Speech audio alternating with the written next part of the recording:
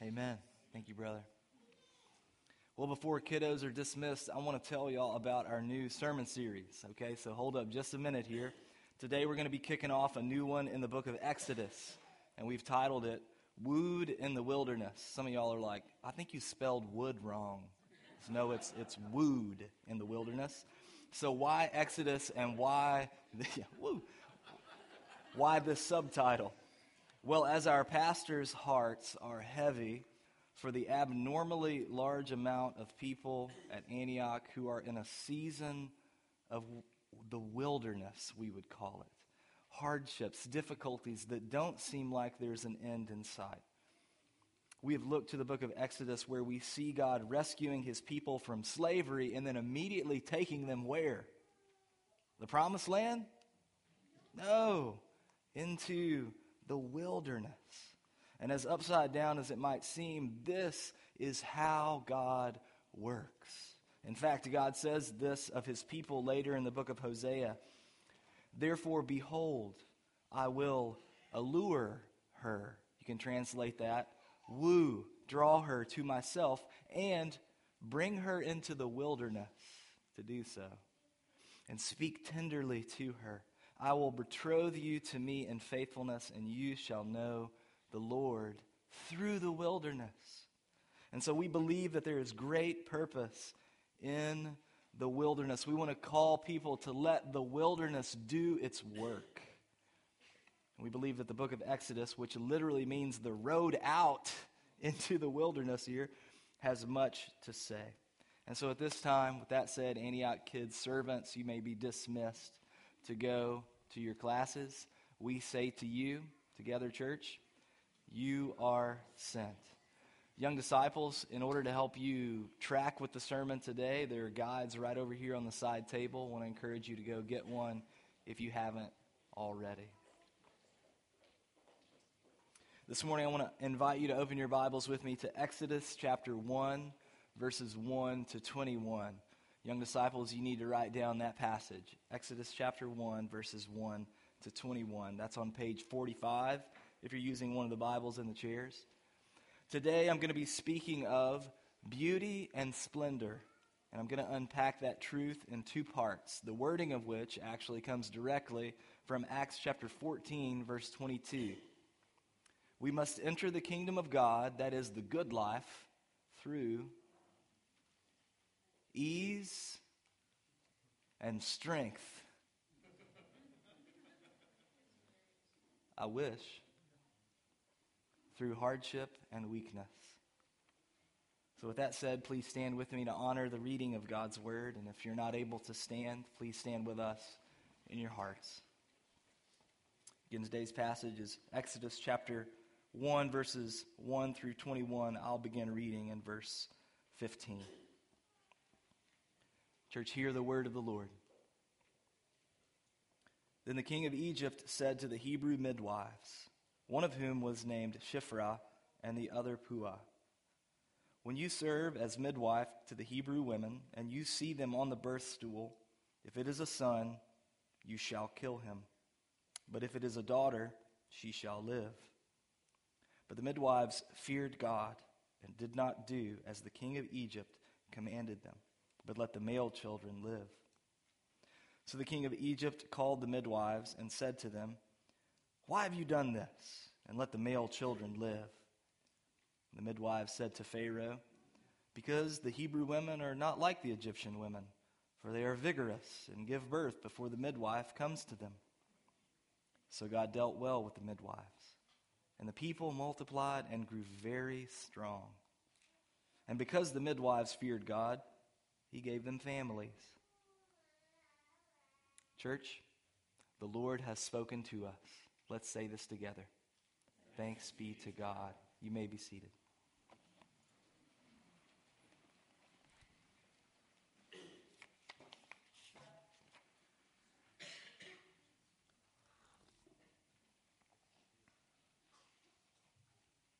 So when it comes to the beauty and splendor of modern expressionist art, perhaps no one was more influential and successful than Vincent van Gogh. And as I share about him, some of his most famous paintings will be on the screen. You'll likely be familiar with some of them, but what you might not be familiar with is his tragic story. He actually grew up as a pastor's kid who pursued being a preacher, evangelist, and missionary in his own right. But after being rejected by both the church and a woman he loved, he became solitary and started drawing with the aim to serve humanity through art. He especially desired to depict the poor and despised, and where others saw only weakness, he saw beauty. But after discovering his talent, he also grew in mental illness. And sadly, at the all too young age of 37, he took his own life. Van Gogh died virtually unknown, his work mostly rejected by society because it didn't fit the norm of that day. It was only after his death, beginning in the early 20th century, that he became appreciated and his fame grew, even as it still grows today. How strange it is that your life, by all appearances, could look like a complete tragedy, when in reality it is actually bearing fruit and multiplying in a transcendent way. And such is the story not only of Van Gogh, but even more so of the people of Israel in the book of Exodus. Last we saw them at the end of our sermon series in Genesis. Y'all remember that last summer? It's been a year. The messy little family of Abraham, Isaac, and Jacob had grown to about 70 people and then had moved to survive under the rule and care of Joseph in Egypt. And then interestingly, in the Hebrew, the book of Exodus simply begins with the word "and," which shows how directly connected it is to the Genesis story. This is just another chapter in the first 5 books of the Bible, so to speak. In fact, after recounting the names of Israel's 12 sons, we read in verse 6, "Then Joseph died, and all his brothers, and all that generation. But the people of Israel were fruitful and increased greatly. They multiplied and grew exceedingly strong, so that the land was filled with them." Now, this should sound familiar to us. Where have you heard this kind of language before? Be fruitful and multiply and fill the earth. Where's that from? Genesis chapter 1, right? The great mandate, where God created the first man and woman in his image and then sent them to be fruitful and multiply as his representatives on the earth. Now, it's been a few hundred years since the sons of Israel limped into Egypt, and it's been thousands of years since he gave that mandate in the Garden of Eden. But God has not forgotten his purposes for his people. He has blessed them, and they have thrived, and they're ready now to become a kingdom. The question is, how will God accomplish that? And this brings us to our first answer from the passage. We must enter the kingdom of God, the good life, through hardship. Young disciples, you need that word, hardship. The first great hardship of God's people begins in verse 8. "Now there arose a new king over Egypt who did not know Joseph. And he said to his people, 'Behold, the people of Israel are too many and too mighty for us. Come, let us deal shrewdly with them, lest they multiply. And if war breaks out, they join our enemies and fight against us and escape from the land.'" So the favor that God's people had enjoyed in Egypt is now suddenly and violently gone. The author of Exodus here introduces us to the greatest adversary of the story, a man that we only know by the general Egyptian term, Pharaoh. He has risen to power, either not remembering Joseph or remembering him but could care less. His concern is with his own power and glory. And he sees the people of Israel as a threat to that power and glory. Therefore, he wants to contain and control them as their Lord. He is going to enslave them. Young disciples, this is the first hardship of Pharaoh on God's people, slavery. But here's the problem with that. Here's the problem with him trying to be their Lord. They already have a Lord, don't they? And his will for them is not to contain nor control them, but to set them free to fill the earth with his glory. And so in opposing this great mandate, Pharaoh is opposing God himself. And this is the nature of fickle human governments. They are intended to be the sword of God to rule with justice. But when they harm God's people, God takes it personally. And he will unsheath his own sword in his time. But often not before there is great hardship. So we continue reading in verse 11. Therefore they, the Egyptians, set taskmasters over them, the Israelites, to afflict them with heavy burdens. They built for Pharaoh store cities, Pithom and Ramses. But the more that they were oppressed, the more they multiplied, and the more they spread abroad. And the Egyptians were in dread of the people of Israel. So this is one of the most common strategies of the ancient world, to enslave people with forced labor. And Egypt was expert in this practice. Like, how do you think the pyramids got there? It was this. And apparently that's how the cities of Pithom and Ramses got there. This kind of oppression would have been infuriating, humiliating. Like, we don't have a category for this, and thanks be to God for it. A disregard for the human dignity bestowed by God. And yet, look at what happened. The more oppression, the more multiplication. Like, listen, church, human government cannot forever stop the purposes of God. It might be able to stomp them out or seemingly stomp them out for a season, but it cannot forever do so, no matter how hard it tries. And my mind immediately goes to the parallels in the book of Acts. Over and over we are told there that the rulers sought to contain and control and oppress the early church. But what happened? The Lord added to their number day by day those who were being saved. Over and over, it says in the book of Acts. And it's like the more that you crush God's people, the more that they multiply.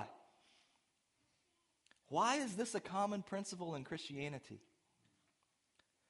Because the kingdom of God thrives on hardship. Humanity in rebellion against God always wants to serve and preserve itself. So to have a group of people who in the face of oppression joyfully serve God and others at the sacrifice of their own lives, it's compelling, and God blesses it. The kingdom of God thrives on hardship like this, which means God is not blessing this in verse 13. So they ruthlessly made the people of Israel work as slaves and made their lives bitter with hard service in mortar and brick and in all kinds of work in the field. In all their work, they ruthlessly made them work as slaves. Now, there's no way that you could translate this into English and it not sound weird. But here in the Hebrew is exactly how this verse reads. So they ruthlessly made the people of Israel serve as servants and made their lives bitter with hard service and in all kinds of service in the field. In all their service, they ruthlessly made them serve as servants. Same word over and over. Why? Well, we've got to make a connection to a later part of the story. We're going to hear this multiple times, but I want to give you just one example from Exodus chapter 8, verse 1. Then the Lord said to Moses, "Go into Pharaoh and say to him, 'Thus says the Lord, let my people go.'" There's not a period there. It's only a comma. "That they may" what? Serve me. There is a purpose in them being set free from slavery. God wants to save his people from Egypt, not simply because of the slavery, but because he wants them to serve him.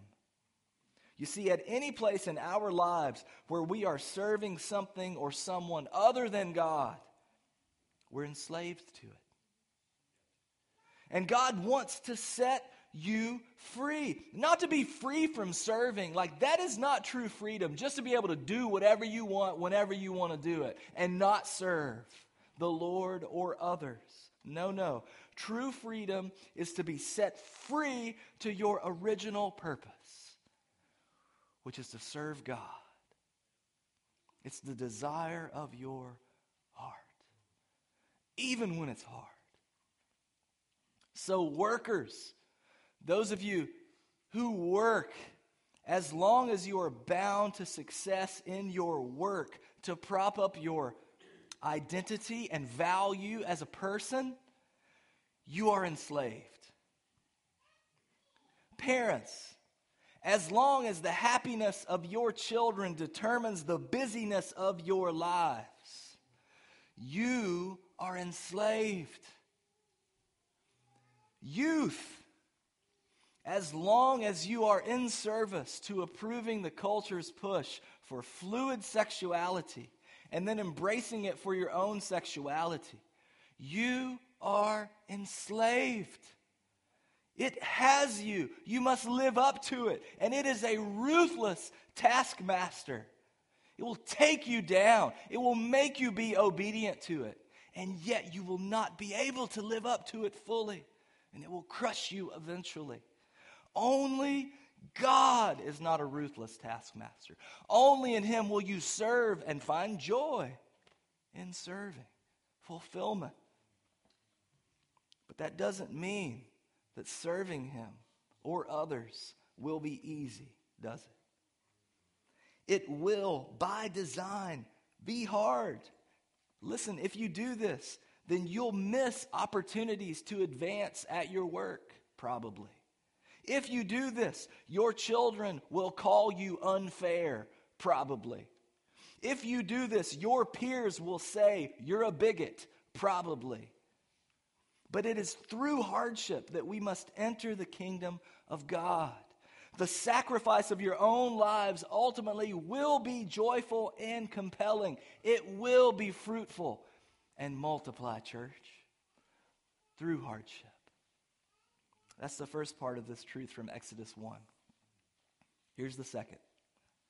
We must enter the kingdom of God through weakness. Young disciples, you need that word, weakness. In the first section of the passage, we saw Pharaoh's first plan to oppose God through slavery. And this section reveals his second plan to oppose God through genocide. Young disciples, you need to write down that word, genocide. You might need some help spelling it, but someone around you can do that. We read this beginning in verse 15. Then the king of Egypt said to the Hebrew midwives, one of whom was named Shiphrah and the other Puah, when you serve as midwife to the Hebrew women and see them on the birth stool, if it is a son, you shall kill him, but if it is a daughter, she shall live. So here we begin to see the extent to how much Pharaoh is a tyrant. He wants all the Jewish sons killed, and killed by the Israelites themselves. And the idea here is that the next generation of boys would be wiped out completely, and then the girls allowed to be born would be absorbed as wives for the Egyptians. So you get that, and what happens within a generation or two? No more people. Eradicated. That's what genocide is. And so in this way, all of God's people would eventually disappear from the planet. But here the author introduces us to two surprising heroines, two Hebrew midwives, Shiphrah and Puah, names which can be translated, and I love this, beauty and splendor. Now, why is the author naming midwives, and why out of all of them only two? Is it only two who were brave enough to oppose Pharaoh? Probably not. But I want to point out a couple of reasons as to why maybe he just mentioned these two specific midwives. First, giving specific names shows that this is historic, that this actually, literally happened. The people of God in the Old Testament who are reading the book of Exodus could go, you don't believe me? Go talk to Shiphrah.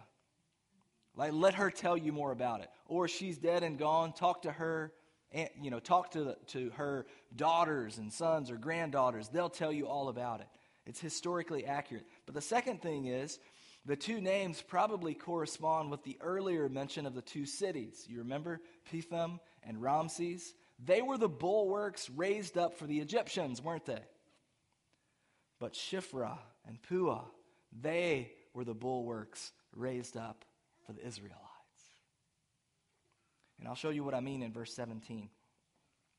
But the midwives feared God, not Pharaoh, and did not do as the king of Egypt commanded them, but let the male children live.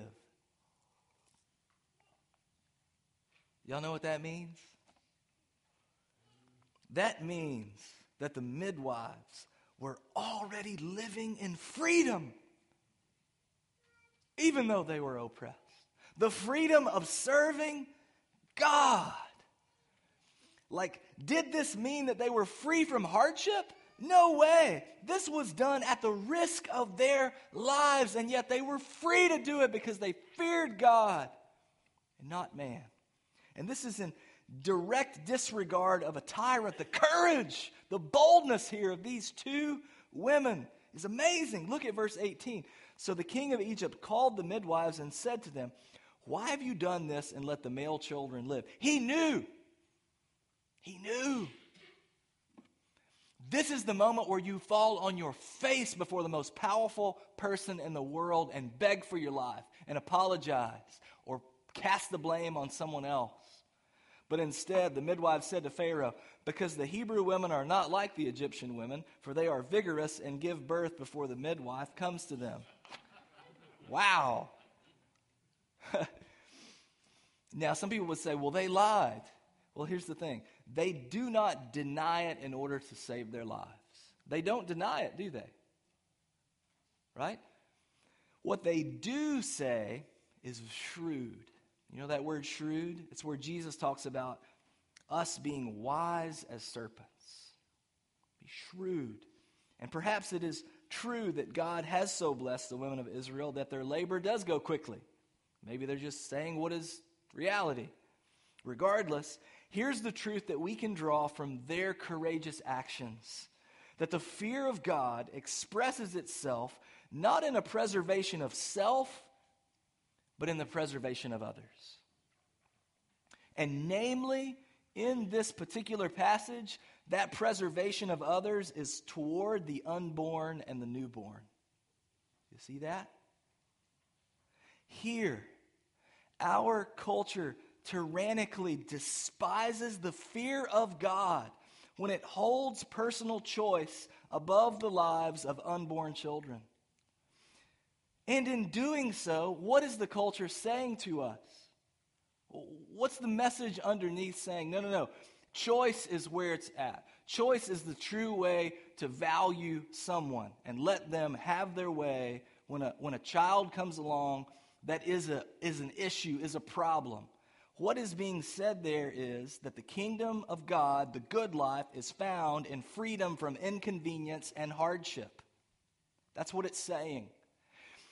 And on the authority of the Word of God, in light of the fear of God, we reject that as a lie. We're saying here that the way into the good life is through hardship. It's through inconvenience. It will hurt to follow in the fear of God. And so we do. And in so doing, we don't seek to preserve ourselves or our convenience, but we seek to preserve the well-being of others at cost to ourselves. And so the midwives, they reject what our culture says. They reject what Pharaoh is saying, and they face near death because of it. How does God respond? Verse 20.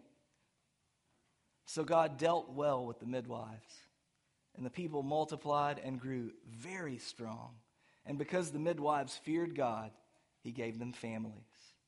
So young disciples, you need to write that down. How God rewarded the midwives was that he gave them families. This means that through hardship, they experience the good life. Through hardship, the people of God bear fruit and multiply. And there it is again from Genesis 1. Do you see it? It's just coming over and over. God is being faithful to his people. And yet not only to them, but specifically to the midwives. They bear fruit. They multiply. And you have to understand, in this era especially, women who didn't have children were considered cursed. So the midwives would have been considered lower than men and lower than women. They were poor and despised. And on top of that, think about this. Their work was to deliver others the very thing that they were so painfully denied themselves. It's like a person who loves steak more than anyone on the planet, and yet you are a server at a restaurant, maybe the best steakhouse in the city, and over you're serving these, 1-pound porterhouses, but you never get to eat them yourself. That's what they're experiencing over and over in their lives, these poor women.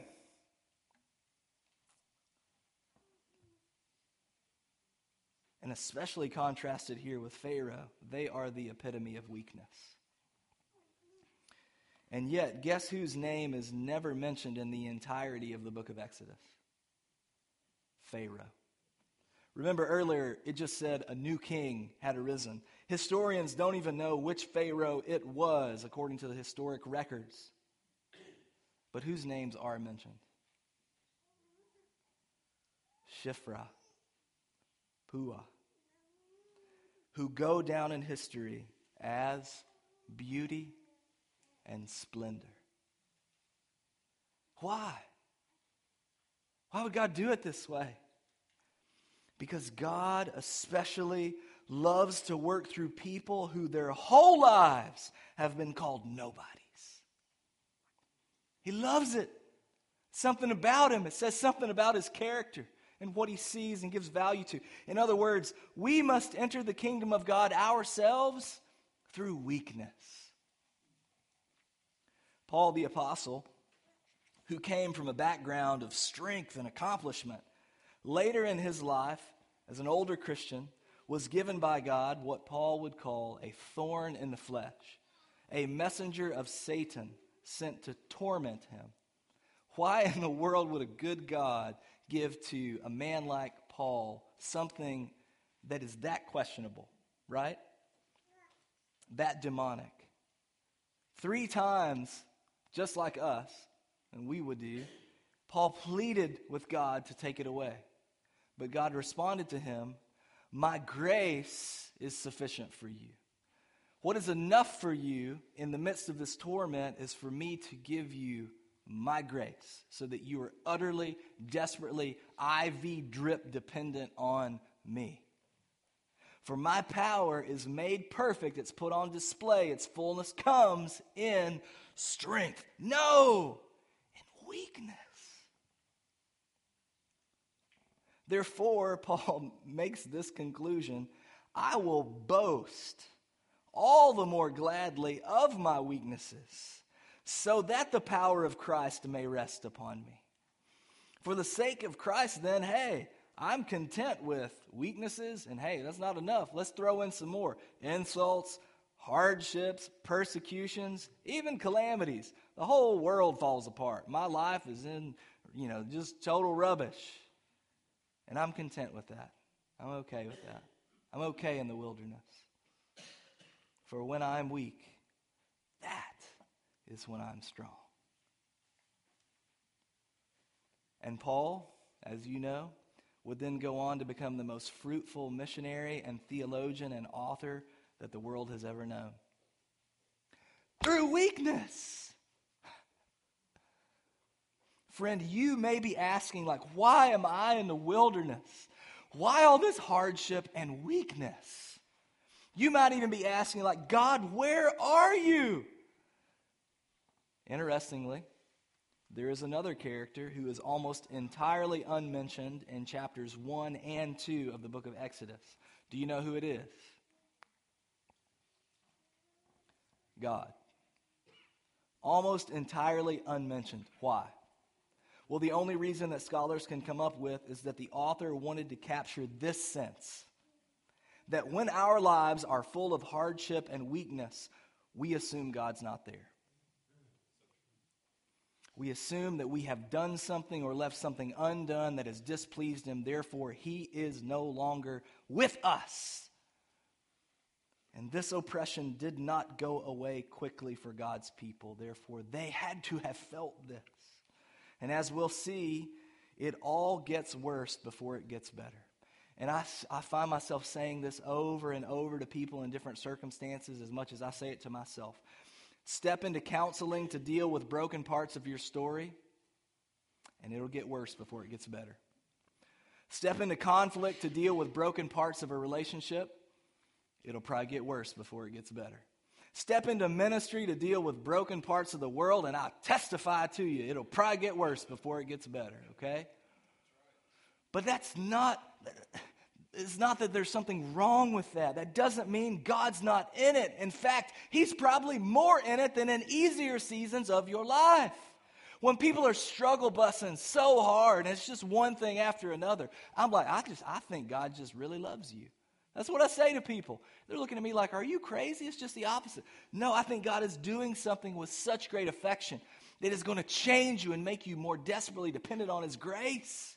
And that is such a loving thing for Him to do. He knows you want it. He knows you've asked for it. And so He's given it to you, even though you would never choose this path yourself. Therefore, you would never draw near to Him in the way that you will, but through these circumstances. And this is what I mean. He may be bringing the good life in a deeper way, causing you to be more fruitful and multiplying than you ever would have been otherwise. And so I am not telling you to like weakness or to pursue it. I'm telling you to see it in a transcendent way, beyond what it looks like to what's really happening. Just like the story of Vincent van Gogh. You might be 37 years old and feel like your life has amounted to nothing, like him. But what if the whole time something has been coming from your life that will change the world? What if the struggle is actually producing a work of art? And listen, I know that might sound trite in the face of real hardship and weakness. Let me list a few things that are kind of on the plate at Antioch Church. Broken marriage, lingering depression, physical infirmity, the suffering of loved ones, the sin of loved ones, battles with porn, battles with deconstruction, battles with homosexuality, miscarriage, loneliness, getting fired, not getting hired. Is that enough? Can we keep going, anybody? Right? We can go all day at this. There's a lot of wilderness in this little church. But I have a strong conviction that when the very worst things are happening, God's doing the very best things. I have a conviction of that because I see it in the gospel of Jesus Christ. He was the chosen Son of God, the one who embodied perfectly all that the people of Israel failed to be. And yet He became the ultimate, ruthlessly oppressed one. Like, yes, He too was made to carry heavy burdens, namely something called a cross. But we were more to Him than merely taskmasters, saying, do this, do that, or you can't do this, or you can't do that. No, we laid upon Him the sentence of death itself and made Him carry the burdens of sin for the whole world. And yet consider the transcendent beauty of His struggle.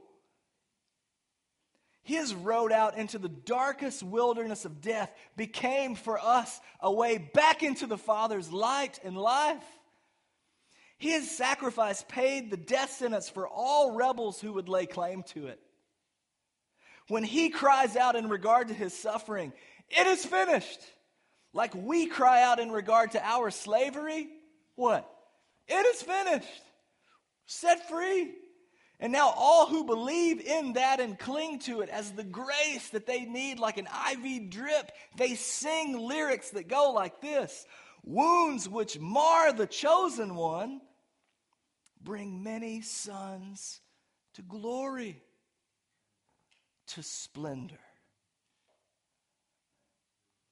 And so that means when it comes to God giving birth to a new people, the church, Jesus Christ is the true midwife. He stands courageously on our behalf and says, I will not kill the sons. though they deserve it in our sin. I will not give over the daughters, though they deserve to be given over to the enemy. I will instead deliver them, not simply at the risk of his own life, but at the full cost of it. What a hero. It is through weakness that he wins the day and gains a family that will be fruitful and multiply and fill the earth, even as it is still doing today. It was through weakness that he was then raised in power. Why was he raised in power? Why was the end not just hardship and weakness? Here's the message of hope for you. The end is not just hardship and weakness, because Christ rose in power over it. Why? So that you might be given to power to bear your hardship. That's one of the reasons why he was raised from the dead. Also, that you might be given the power to embrace your weakness. To say with Paul, I'm content with it. I even delight in it, because this is where I experience God's grace and his power flows out of me. Why was Jesus raised from the dead? That you may be given the power to be fruitful and multiply. Just in the way that he originally intended at the very beginning. And in order to remind you of the beauty and splendor that he is working through your weakness and hardship, he has given us this ordinance. On the night that Jesus was betrayed, he took bread.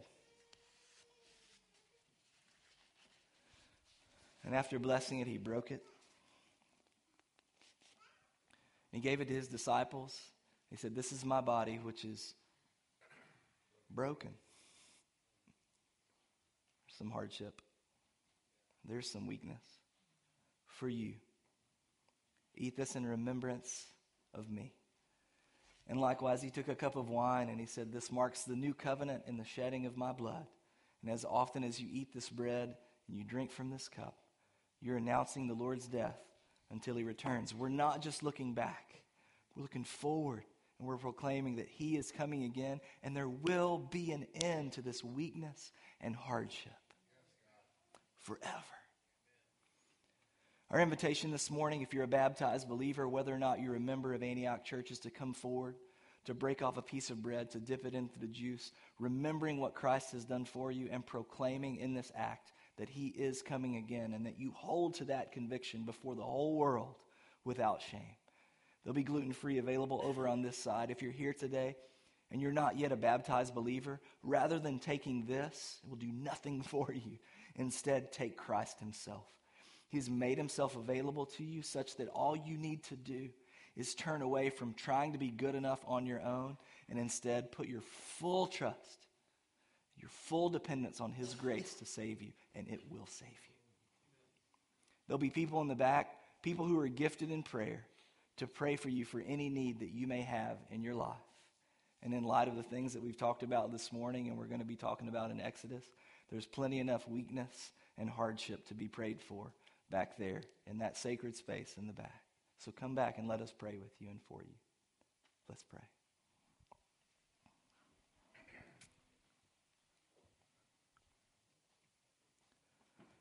Father, we bow before you after hearing your word.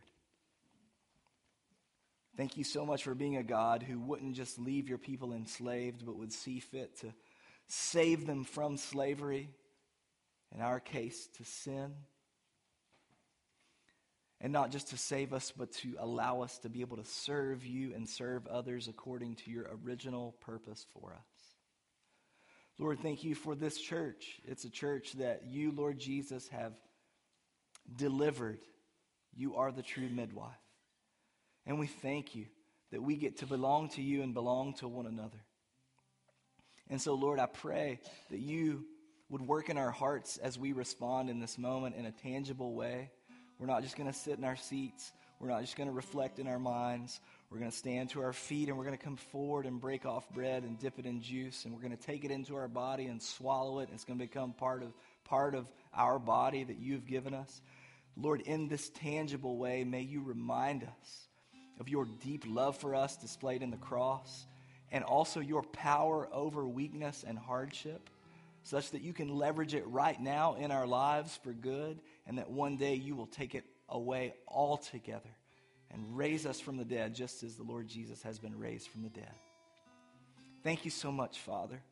We commit this time to you, and we pray over those, again, who are sitting on these steps, their names, Lord, and those who may be in our midst this morning or listening to a recording. We pray, Father, that you would draw them to yourself and that they would turn away from their sins and turn to you and be saved.